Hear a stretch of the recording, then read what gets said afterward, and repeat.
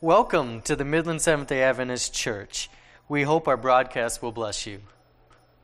Our scripture reading this morning is Revelation 10, 7 through 11.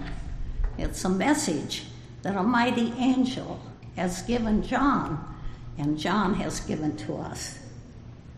But in the days of the sounding of the seventh angel, when he is about to sound, the mystery of God would be finished, as he declared to his servants the prophets. Then the voice which I heard from heaven spoke to me again and said, "Go, take the little book which is open in the hand of the angel who stands on the sea and on the earth." So I went to the angel and said to him, "Give me the little book." And he said to me, "Take and eat it, and it will make your stomach bitter, but it will be as sweet as honey in your mouth." Then I took the little book out of the angel's hand and ate it, and it was as sweet as honey in my mouth. But when I had eaten it, my stomach became bitter. And verse 11 says, "And they said to me, you must prophesy again concerning many peoples and nations and tongues and kings." Happy Sabbath, everyone. So glad to be with you today. It's really a blessing to be here. Our topic today is, why am I still a Seventh-day Adventist? And there's some practical considerations before we get started here. Because in the name is Seventh-day Adventist. And the Sabbath is a big part of what we do.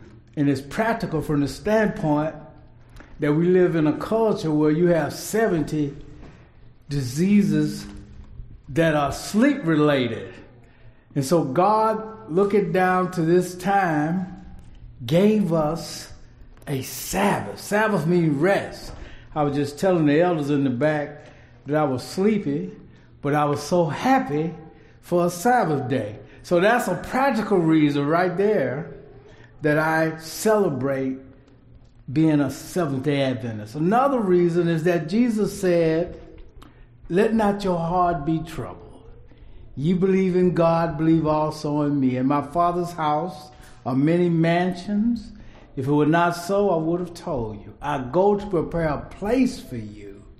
And if I go, I'm coming back again so that you can be with me where I am." Now, somebody ought to be happy about that. You know, I'm not just talking, but Jesus said he's coming back for me. Make it personal. He's coming back for me. He's coming back for you. And that's important. I'm glad about that. I like the fact that he loves me enough and he cares enough that he's not abandoned us, planet. He's not abandoned us, but he's coming back for us. Let's bow our heads. Dear Heavenly Father, Lord, we just thank you for this opportunity to speak to your people.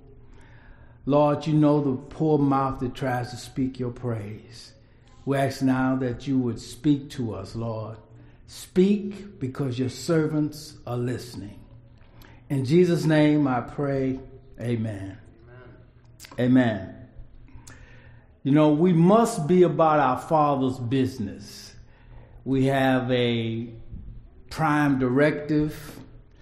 And so the preamble to the assignment is in Revelation 10. We have a warning message to give the world, as well as the only plausible exit strategy.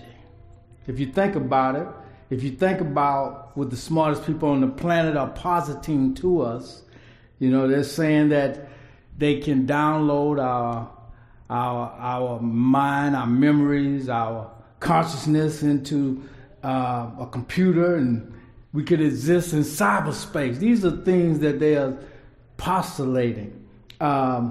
Someone said they could freeze us and unthaw us when they find cures for our disease. Cryogenics. Another genius said we can live in space, but you know it's very difficult to do that.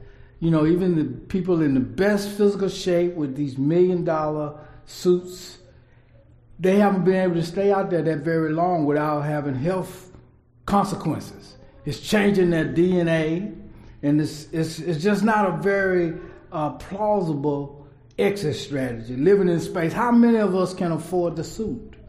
How many of us are going to make it into that thing? So existing in the internet, long life, existing because we find a cure for a disease and they unthaw sometime in the future, living in space. If we don't, and the planet is running out of resources, so that's not even a good option. The gospel is our only plausible exit strategy. The blood of Jesus, and the promise that he will transform us into the full stature of God, of Jesus. That's important. Salvation by faith through grace. That's the only plausible exit strategy, church. The verse that we read today begins with, in the days of the voice of the seventh angel. These days are after 1844, and thus they do not specify a measurable time period. The seventh angel's message coincides with the seventh trumpet. Now I'm going to implore you to pay attention. This is a thinking sermon, and so I want you to hang on to every word. It coincides with the seventh trumpet that heralds or announces to every nation, kindred, tongue, and people. The messages of Revelation are for everybody on the planet. That the mystery of God is to be revealed. That is why we call it Revelation. It's an unveiling, These are not cryptic messages. They are to be understood by us. And so it says, this is potent language. It says that it is to be completed. The mystery of God is to be completed. Hence, we're talking about judgment. And so we as Seventh-day Adventists understand that. We understand this language. And if it is to be completed, that means before it can be completed, it must be comprehended. And hence our conversation today. We want to understand this. And if it's going to be completed and comprehended, that means we're going to have a second coming. Jesus is coming back for us. And so we can celebrate that. I think I'm right about that. We should be able to celebrate his coming. And so it will be consummated. The seventh angel, the text says, shall begin to sound. That's the language. And so that means it's a process. What is it, church? It's a process. But it is a climatic point in Earth's history. It's a climatic point in the great controversy between Christ and Satan. And we do believe that there is a controversy. There's a challenge to the divine strategy of God. And so this is the real war of the worlds. Everything we've had on planet Earth has been minor when you think about that there was war in heaven. Think about that. We talk about peace in the valley, but Scripture tells us that there was once war in heaven, and the devil and his angels were cast out. And so the voices in heaven all proclaim. If you look at that text in Revelation 10, all of the voices in heaven are proclaiming, that at this time they all proclaim that the mystery of God should be finished. The mystery of God should be finished. I'm going to talk about that a little bit.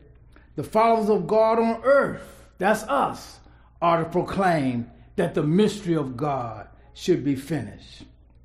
And so we cooperate with the powers of heaven, with the powers of God, should be finished. And so we cooperate in everything, just as the seventh angel sounds that mystery, that the mystery of God should be finished. Should be finished. Should be finished. Which means it's not finished, but it should be finished. This is not merely just a statement of fact. but it's a command. It's a command. What is the mystery of God? I'm glad you asked. I'm glad you asked. The mystery of God, there are a lot of mysteries, but the biggest one is how he can turn sinners into saints. How can he transform me? You know, I know what I'm like. I know what I've done. And the fact that God has told the whole universe that it's going to produce a people with the character of his son. That's incredible. The full stature, you know, of the Son of God. The fullness of the Son of God, who is holy, righteous, just, and good. And so it's a plan of redemption as it relates to the last events of Earth's history. We have a big word in theology called eschatology, the last events of Earth's history. And so mystery, the Greek is mysterion. It means a secret. It does not mean something that cannot be understood or could not be understood, but something that could be understood only by those who were initiated. That is, by those who had a right to know. Jesus told his disciples, he often told them this, that it was given unto them, to his followers, to his disciples, to the ones who he was teaching. It was given unto them to know the mysteries of the kingdom of heaven, but it was not given to the multitudes. That's Matthew 13:11. Matthew 13:11. Paul speaks of the resurrection as a mystery. 1 Corinthians 15:51. We shall not all sleep. We shall not all sleep, but we shall all be changed. I just like that fact that we shall all be changed. One day I'm going to be something you ain't never seen before. We shall all be changed. I like that. Paul even talks about salvation itself as a mystery. Go to Romans 16:25. We're going to do just a couple of texts. Romans 16, verse 25 and 26. I can't wait for you because we have a journey here. But now to him who's able to establish you according to my gospel. It's according to the gospel that he establishes us, and the preaching of Jesus Christ. There's no other name under heaven whereby we might be saved, according to the revelation of the mystery. So the mystery is going to be unveiled, revealed to us who walk and follow him, which has been kept secret for the long ages past. It's been a secret, it's been a mystery, but he's saying, I'm going to tell you what I meant when I said it the first time. But now is manifested, and by the scriptures of the prophets, according to the commandment of the eternal God, has been made known to all the nations, leading to the obedience of faith. What he's saying is that we're now living in the age of fulfillment. Now all that God has promised and told the prophets of all the ages past has been fulfilled. And we're living in that period where God is explaining the truths of Scripture that no one could explain until now. In Revelation, a mystery. In Revelation, a mystery is a fact whose interpretation is about to be made known. Someone say, thank you, Jesus. Further, the word mystery is a cryptic symbol about to be explained to all those who consent to keep and obey the things revealed in this book. Revelation 1:3. Go there. Revelation 1:3. It says, blessed is he who reads and those who hear the words of the prophecy and heed the things that are written in it, for the time is near. I want to just help you connect the idea that you not only hear the words, but you heed the words. That word heed is keep or obey. So that's a part of it.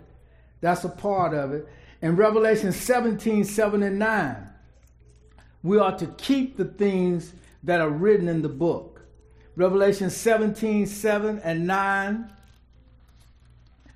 I hope you're following me. And the angel said to me, this is the angel talking, why do you wonder? Why do you wonder? And what he's saying is, have you wondered? Have you pondered this? Have you wondered? Have you wondered? I shall tell you the mystery of the woman and of the beast that carries her, which has 7 heads and 10 horns. And then in verse 9, he tells us, here is the mind which has wisdom. The 7 heads are 7 mountains on which the woman sits. I'm not going to go further than that, but I just wanted to just say that if we read the scripture, he explains to us what he means. We don't have to be befuddled. He tells us what the mystery is. God declares this mystery to his servants, the prophets. The declaration and exposition of the mystery of God has always been the burden of God's true servants, the prophets. And the biggest mystery to begin with was creation. How God was able to speak, and it was. He commanded and it stood fast. Then we have the mystery of Jesus incarnating, God as a baby. How did he do that? And then we have the Shekinah glory in the sanctuary. Think about that. God sitting on a box in a tent in the desert. And then think about the mountain, Mount Sinai, on fire. You go over there right now, the top of the mountain is black because God sat on a mountain one day and he was on fire. These are mysteries. We have the worldwide flood that is challenged. Mystery. Jesus dying and resurrection. The resurrection is a mystery. The ascension and him promising to come back. These are mysteries. But God says all of the mysteries are going to be wrapped up and finished because he's going to show himself. I like that our God is going to show himself. And so we're commissioned to tell the world. Did you get it or did you miss it? All the Bible addresses these mysteries. God declares the mystery to his servants, and it's always been our burden, we his followers. Jesus taught from the law and the prophets. God doesn't do anything on earth without first revealing it to his servants, the prophets. I believe that. And we are commissioned, each and every one of us, to tell the world. My question at this juncture is, are you telling somebody, your neighbor, your friend? After the voice of the 7 angels sounds that the mystery of God should be finished, the same mystery that the prophets declared, John hears the voice of Jesus, who has already proclaimed that time should be no more, or no more shall be, or there should be no more delay. He's referring to the 2300 days of Daniel's prophecy, and Jesus tells John to play a part in the vision. We know this is the voice of Jesus. We talked about this in that first sermon, because it comes from heaven. But not only that, he's speaking. It says he's speaking to John again after telling him not to write what the 7 thunders had uttered. Jesus tells John to go and take the little book which is open in his hand. I like that. And he's opening the hand of him who's standing on the sea, upon the sea and the earth. Or rather, he told him to seal up the book that Daniel had sealed. And so Jesus opens the book now for John. I like that. The book is open. So I'm a Seventh-day Adventist now because the book is open. It's unveiled. The book is open. John then says, give me the book. He's emphatic. Like Isaiah, he says, here am I, please send me. He expresses his desire, not just a choice, but a desire to understand the book, and is implied for the purpose of sharing its contents and its message.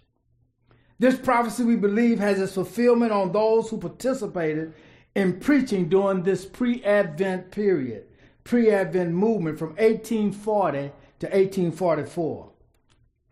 They were correct in their computation of the time element of Daniel 8:14, but were mistaken as to what was to take place. They believed Jesus was coming again, instead of him merely entering another phase of his high priestly ministry. The message of the near Advent was precious, and because it energized and motivated and informed not only their preaching, but you live a certain way when you really believe that Jesus is coming.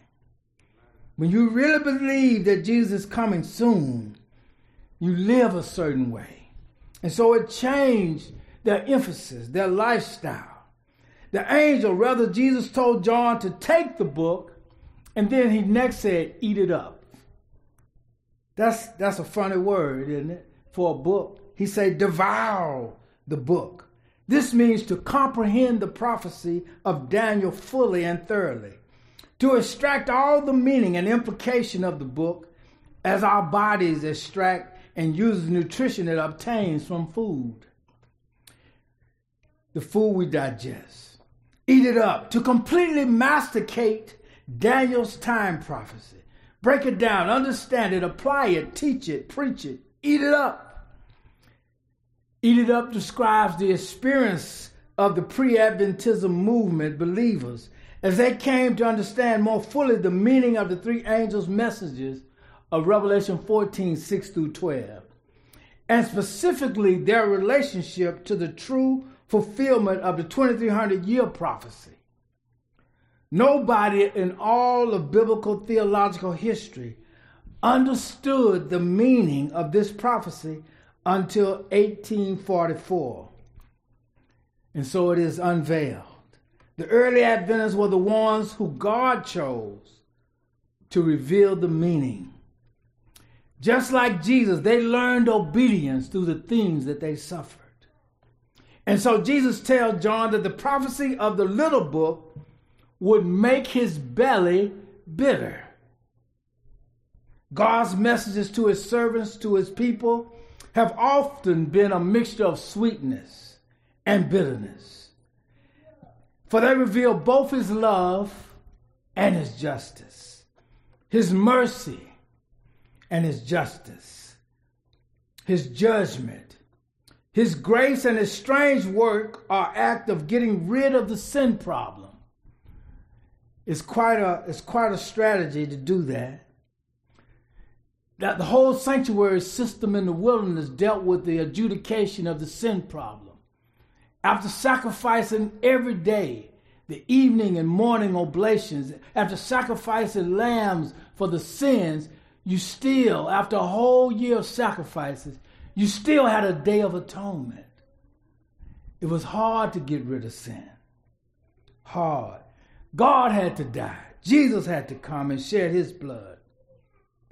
And so his covenant to prepare for him a people as a special treasure unto himself. It took divine strategy and divine strength to meet the satanic challenge to his authority and lordship.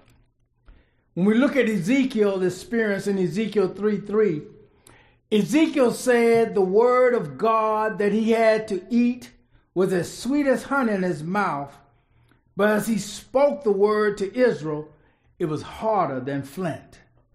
In Jeremiah 5:14, God tells Jeremiah, behold, I am making the words in your mouth fire, and this people wood, and this word will consume them. John the Baptist had a harsh and cutting message mixed with the imminent appearance of the Lamb of God, which taketh away the sins of the world. Israel was a green tree, meaning it was vibrant, it was luxurious, it was fertile. But John talked about taking an axe to the root of the tree. And so God could plant other vines and plants. Prophets of God have experienced both the ecstasy of divine vision and the bitterness of delivering messages of rebuke to men. It is not always a kind word, not always a comforting word. And why should we expect it to be? We are sinners. We are low-down, raunchy sinners. And we need correction, reproof, rebuke. And we need a word that is profitable for doctrine and for instruction in righteousness. We are moving contrary to the will of God. And so the word of God is sharper than any two-edged sword, dividing asunder both bone and marrow. In other words, reform hurts. Moving is not fun. Change takes pain, at least some pain. And so I say, hear the preacher. And so the word initially is sweet as honey, but after that, bitterness.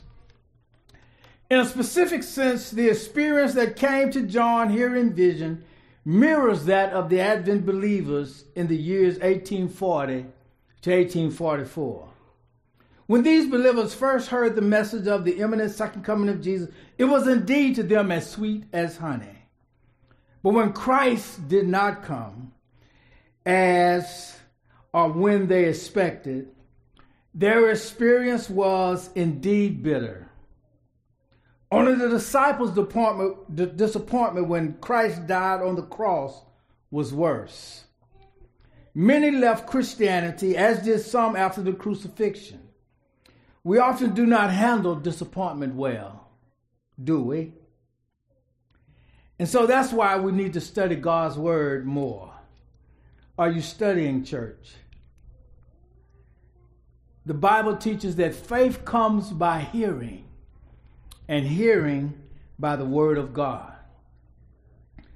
We have to study. When the storms of life are raging, we need an anchor that's steadfast and sure while the billows roll. I like to say roar.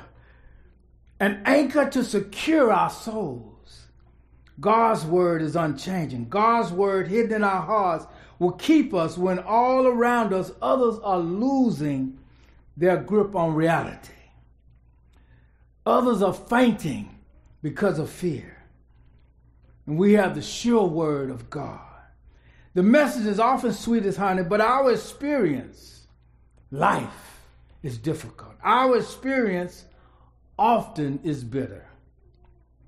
We need the sweet message of hope to carry us and buoy our spirits when our lives become unmanageable and turbulent. I want you to take note of John's experience. Often, we don't want to know more. We know God winks at ignorance, and so we think like the ostrich that we can avoid danger and responsibility because we are not informed. There is a principle in the Bible called avoidance of opportunity to learn the truth and avoidance of opportunity to minister to the needs of others. We call it sins of omission. Not transgression, not breaking the commandments, not sins of commission, but sins of omission. Therefore, to him that knoweth to do good and doeth it not, to him it is sin. James 4:17, for the record. And so when Jesus tells John to go and take the book, he doesn't have to tell John twice. John says, give me the little book. That should be our attitude. I want to know and experience everything I can as it concerns the Word of God. I want to experience everything I can experience. I want the book. Explain it to me. He's talking to the angel, to Jesus. John says he took the book and he ate it up. I like his attitude. He ate it up. I'm going to give you some texts that inform our attitude and posture about God's word of truth. Psalms 42:1. Turn there with me. Psalms 42:1. You're turning there rapidly, avidly. Psalms 42:1. The first 4 verses there. As the deer pants, longs for the water brooks, so my soul longs for pants for thee, O God. My soul thirsts for God, for the living God. Are you thirsting, church? When shall I come and appear before God or see the face of God? I want to see the invisible God. My tears have been my food day and night, while they say to me all day long, where is your God? That's a taunt. These things I remember, and I pour out my soul within me. For I used to go along with the throng and lead them in possession to the house of God. I was moving slowly with them. With the voice of joy and thanksgiving, a multitude keeping festival. In verse 7, deep calls to deep at the sound of thy waterfalls. All thy breakers and thy waves have rolled over me. It's talking about having a symbiotic relationship with God. Deep unto deep calls to me. And so we have a responsibility, church. We are accountable for what we don't know, but had an opportunity to learn. But through negligence or apathy or intentional neglect or avoidance, did not learn. There are conditions we must meet in order to receive this fuller revelation, an understanding of God's word and God's will. Although it is through God that we move and breathe and have our being, and the goodness of God leads us to repentance, there's an intentional exercise of our wills to appropriate the knowledge and grace necessary to live a successful or rather effective Christian life. God is living in us and with us, but we must surrender our will to him. Jesus tells us that blessed are they which hunger and thirst after righteousness, for they shall be filled. If you notice, the filling had to do with our desire, not just a choice, but a desire, a hunger, a thirst. They shall be filled. Matthew 5:6. We have to cultivate appetites, don't we? For spiritual things. Only those who hunger and thirst after righteousness. It is our choice, our desire. God will never force us. And if you remember that we have two natures, we're born with a nature that's carnal, and we inherit. God says he gives every man a measure of faith. There's a spiritual nature. The one you feed is the one that wins. If you're not feeding your spiritual nature, you can't expect success when the challenges of life come. That oatmeal ain't gonna help you. When you step out the house and Satan is waiting, you have to have spiritual appetite. We have to cultivate that. Only those who hunger and thirst after righteousness. And so we must ask, seek, and knock. He said, ask and it shall be given you. Seek and you shall find. Knock and it shall be opened unto you. Matthew 7:7. Ask. God says you shall find me when you search for me with all your heart. Jeremiah 29:13. Now, are you searching, church? Are you seeking? Are you knocking? The text is implying that virtue is seeking God with all our hearts. That's the virtue. He will not disappoint you. He never disappoints faith. So you can have success today, right now. Paul says that the Christians in Berea were more noble, when one translation says more virtuous, than the Christians in Thessalonica. And he gave two reasons. Number one, they received the word with all readiness. This is very important. They received the word with all readiness of mind. That just means they had teachable spirits. And number two, and this is something we may neglect, but they searched the scriptures daily, whether those things were so. That's Acts 17:11. They followed Isaiah's formula. in Isaiah 28:9 and 10, whom shall God teach knowledge? And whom shall he make to understand doctrine? Them that are weaned from the milk and drawn from the breast. For precept must be upon precept, and line upon line upon line, here a little and there a little. And so Paul continues the demarcation between Christians and those who are complacent, indolent, and not seriously searching the scriptures. And Christians who are totally dedicated to Christ, who zealously study the scripture to know all they can of the things that God wants them to know and do. And Paul uses this language. He used the language, the metaphor of milk versus meat, to both the church at Corinth, and the Hebrews. And Christians everywhere in all time, in all ages. 1 Corinthians 3:1-3 says, And I, brethren, could not speak unto you as unto spiritual, but as unto carnal, even as unto babes in Christ. Paul says, I have fed you with milk and not with meat. You know, he's basically saying you can't handle the truth. And up until now, you were not able to bear it. Neither yet now are ye able, for ye are yet carnal. That's really strong language to call someone carnal, but that's Paul. For whereas there is among you envying, he gives his reasons. He said there's envying and strife and divisions.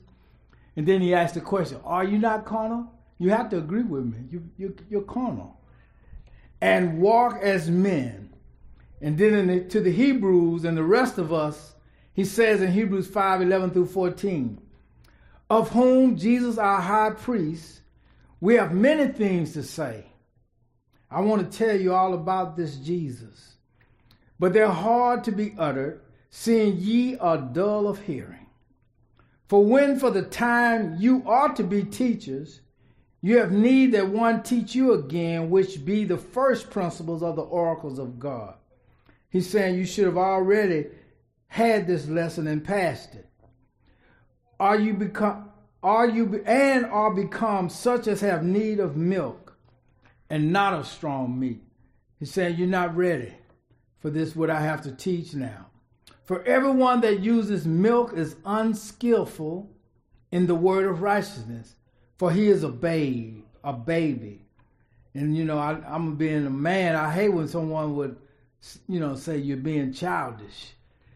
But strong meat belongeth to them that are of full age. He's saying the lesson I have is for those who want to be mature. Even those who by reason of use have their senses exercised to discern both good and evil. The last text I'm going to give you today to help inform us about our responsibility to improve what God has done for us and given us in his word through opportunities to know and understand his will. That's a run-on sentence. But his will for our life in these last days of Earth's history. Turn, if you will, to your Bibles to John 7:17. John 7:17, if any man is willing to do his will, he shall know of the teaching, whether it is of God or whether I speak for myself. Jesus gives us our last principle on gaining and understanding biblical truth, whether it is prophecy or doctrine. John 7:17, actually, let's look at that whole passage. Stop at verse 19.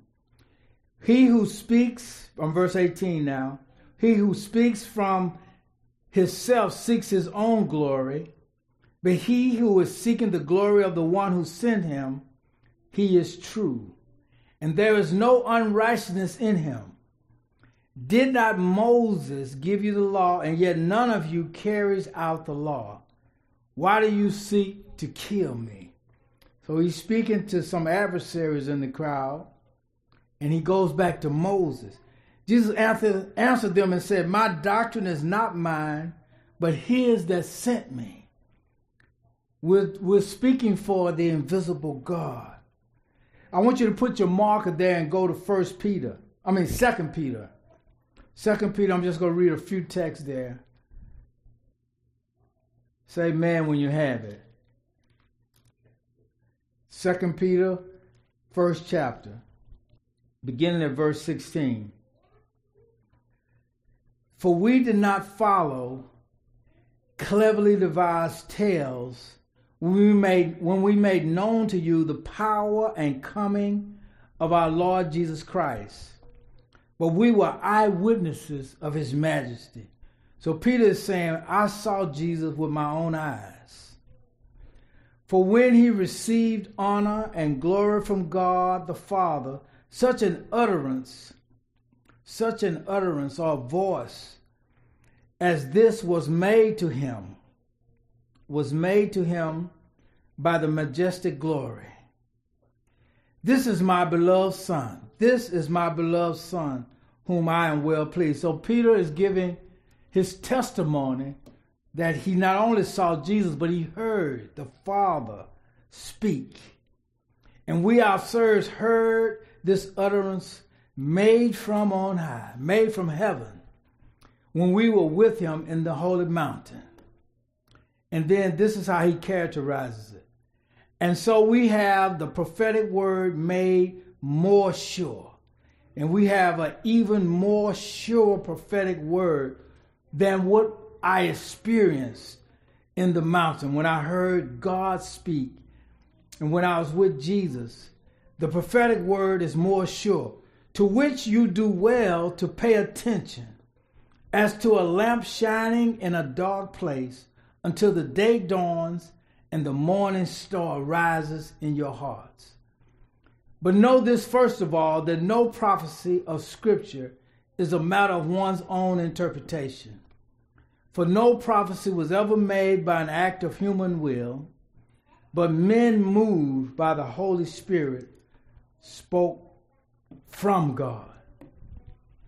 Put in your notes, if you're taking notes, 2 Peter 2, that whole chapter. But there's no private interpretation. Go back to John 7:17. Go back to John 7:17. If any man will do God's will, he shall know of the doctrine. Are you willing to do God's will? Have you made up your mind to do God's will? Whether it be of God, you shall know of the doctrine, whether it be of God or whether I speak of myself. He's saying that the Holy Spirit will reveal it to you. It will be unveiled. He that speaketh of himself seeketh his own glory, but he that seeketh his glory that sent him, the same is true, and no unrighteousness is in him. He makes it seem that even knowing God's will is a part of our purification. Did not Moses give you the law, and yet none of you keepeth the law? And why go ye about to kill me? This is a journey that ends in eternity. What does it end, church? In eternity. You start and you keep going and following the Lamb wherever he leads you. That's Revelation 14:4. We hear his voice and we follow him wherever he leads us. King Solomon tells us in Proverbs 4:18, but the path of the just is as the shining light, or as the dawn that shineth more and more unto the perfect day. As we walk with God, he shines more light on our path. And now the last verse in Revelation 10, verse 11. The last verse in Revelation 10:11. Remember, John snatches the book of Daniel out of Jesus' hand. He eats it up. He understands that something happens at the end of the 2300 years, and he believed Jesus would come the second time. When Jesus does not come, it is a bitter disappointment. Then Jesus speaks again. The text reads, and he said unto me, put yourself in the text. He said unto me, Jesus is talking to us, to each of us individually, personally. He's talking to the remnant church. thou or we must prophesy again. Jesus is coming again, so we are to keep telling, keep warning, keep preparing others for that eventuality. Prophesy again before many peoples and nations and tongues and kings. Christ is the same angel from verse 1 and 9 in Revelation 10. The key word in Jesus' command to John is, and to us, is must. We must. We must. It's not optional. We must prophesy again. Although things have not worked out like we thought it would, although our experiences have been bitter, God still wants to use us, although we failed him in the past. He wants to use us. It's a divine imperative, an emphatic proposition. We must prophesy again. We are under strong obligation to deliver a further message. No one else has this responsibility but us. It's on us. Jesus telling John and us that a great work remains to be done, and if we don't do it, it won't get done. We must go forth and proclaim the three angels' messages of Revelation 14, 6 through 12. And in particular, the third angel's message of Revelation 14, 9 through 12. The next word in Jesus' command to us through John is before. Before many peoples. It can also be rendered about many peoples because it concerns everybody on planet Earth, and everybody needs to hear this. The message is for everybody. Many peoples. The message is for the entire world. Many peoples, nations, tongues, kings, kindred, unto all that dwell on the earth. As the full meaning of the third angel's message dawned upon the early Adventists, even before they completely understood the seventh-day Sabbath, this happened before we were called Seventh-day Adventists. These early believers followed Jesus wherever he led them. They proved that indeed the path of the just is as a shining light that shineth more and more unto the perfect day. They seized upon this opportunity for globalization, which spawned the most dynamic and widespread programs and endeavors of worldwide evangelization that Christian history has seen. Seventh-day Adventists have taken the Global Commission literally better than anyone else to every nation and kindred and tongue and people. Now, there are only two world religious groups, only two. Catholics, which mean worldwide. It means universal, actually. And us, Seventh-day Adventists.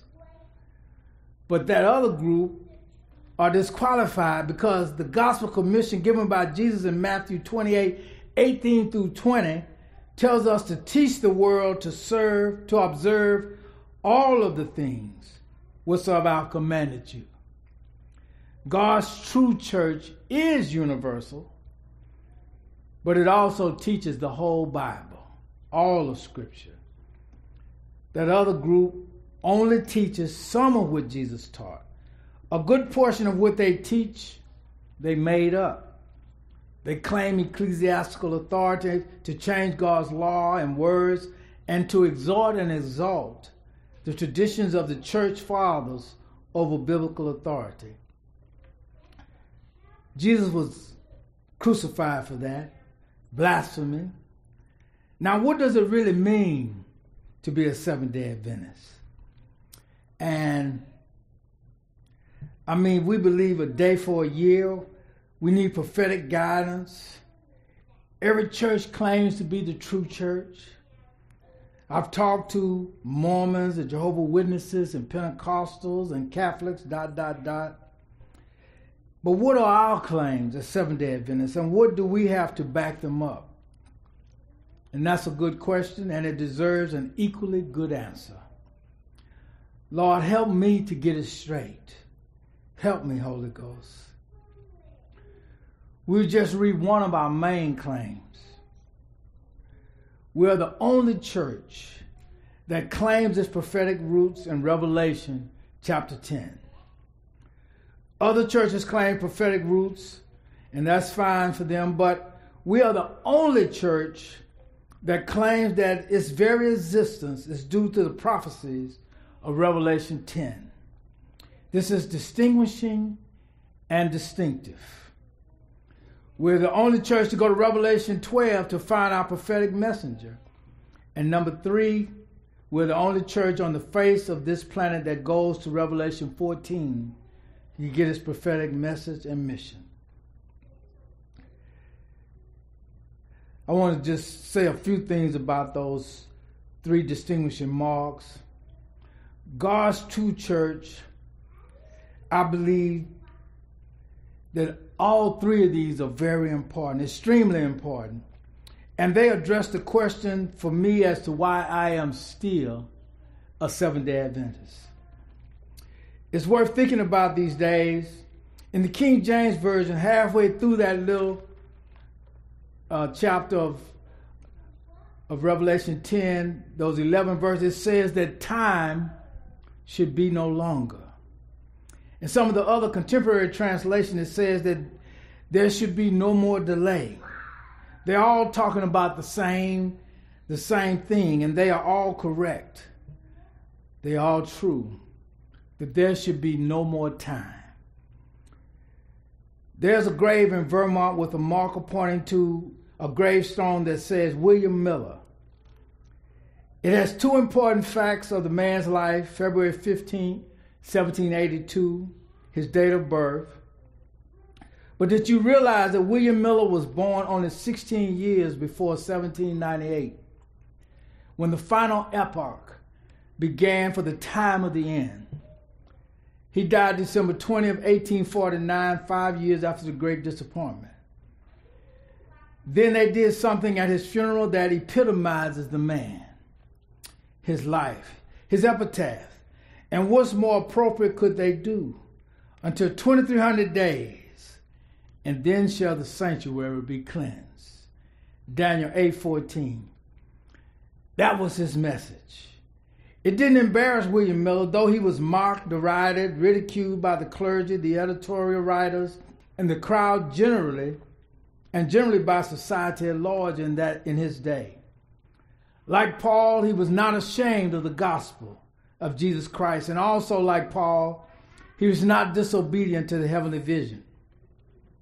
But unlike Peter, who wilted under close scrutiny as he warmed himself by the enemy's fire, Peter denied his Lord with cursing. And I don't want to be too hard on Peter. A lot of pressure there. But in this detail, William Miller was more like Paul and Peter after he was converted. It was on October 22nd, 1844, that at 62 years of age, literally worn out, and in those days, 62 was closer to 75 than 63. Hard life, no real medicine then, no health care. You get sick, you died most of the time. Only the strong survived. Good genes was all that could save you, but for the grace of God.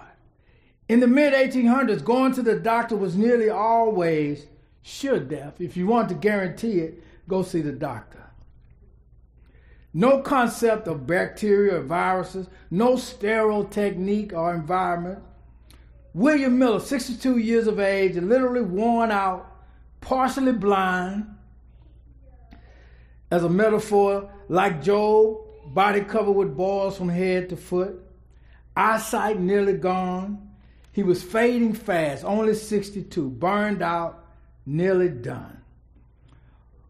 Almost through. He sat on the porch of his house, and all day long people would go by. The Millerites and the people of the community in Lowhampton, Vermont, the people would go by and say, "Today's the day," and he would say, "Yes, today's the day." The sun was fading, was making its path from east to west just like every other day, and the shadows were growing longer, and the faces of those Millerites were growing longer. And finally it's dark, and they went into their homes. little groups of them to sing and to pray. They were waiting for Jesus to come. He hadn't come yet. Somebody probably had the bright idea that, hey, he didn't call this the midnight cry for nothing. Of course, that comes from the parable of the 10 bridesmaids of Matthew 25. It was at midnight that the bridegroom shows up. And somebody says he's even going to fulfill that specific point, that minor point in the parable prophecy. We're almost done today. That minor point in the parable prophecy. It was really a prophetic prophecy. And you know there's a difference between prophetic prophecies and prophecy. And so they girded up their loins anew, and then Father Clock in New England chimed midnight. Jesus Christ, Son of the living God, simply had not come. How did William Miller and the rest get there? Miller, of course, was a native of Low Hampton, renamed just Hampton today. He had preachers, Baptist preachers on both sides of his family. He went to the war of 1812, was kind of discouraged with conventional Christianity and had adopted the religious philosophy called deism.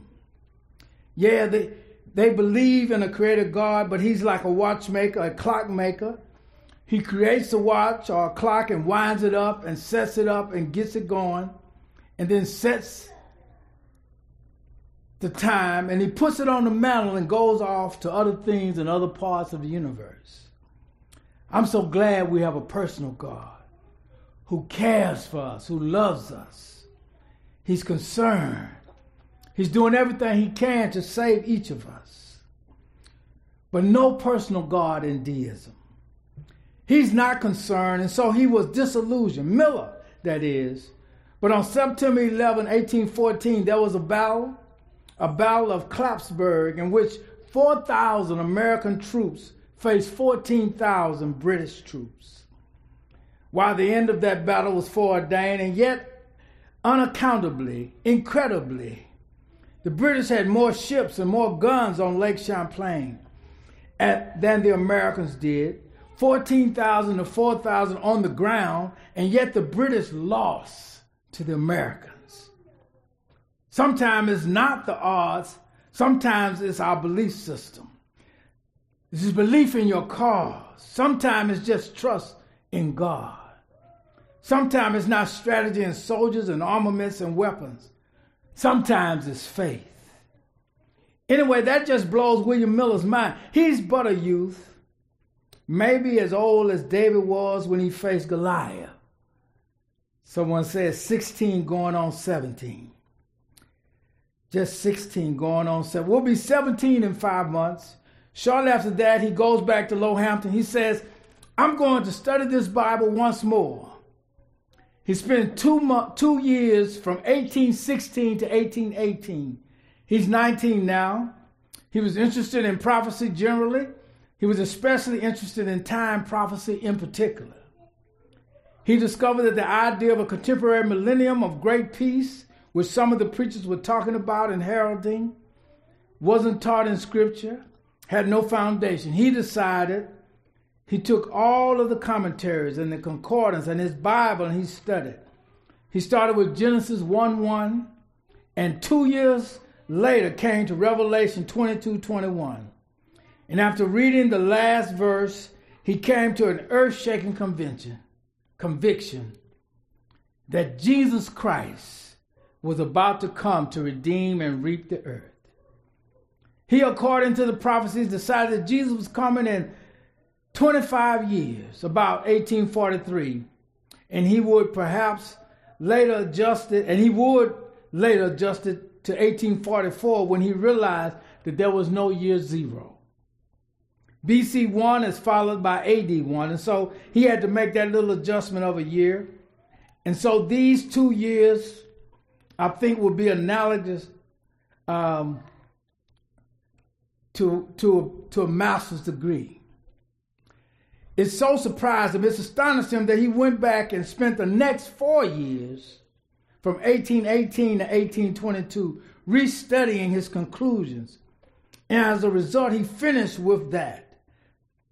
He his typical methodical, analytical mind, he formulated a list of 20 points, and he reaffirmed his earlier conclusion. And he continued to study. This may have been his PhD those 4 years. He's 23 now. Now he's going around and visiting the clergymen, trying to see if he could interest them in the fact that the Lord is coming. Are you trying to interest people in the fact that the Lord is coming? And he said in 25 years at that time, or less. They said, no, you got the right date, all right, but it's the great millennium of peace. Well, they were right that he got the right date, but they were wrong about the event, just as Miller turned out to be wrong.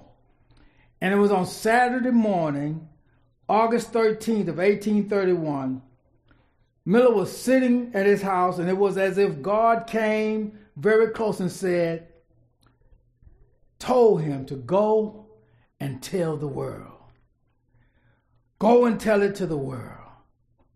Are you telling the world, church? Have you taken up the mantle?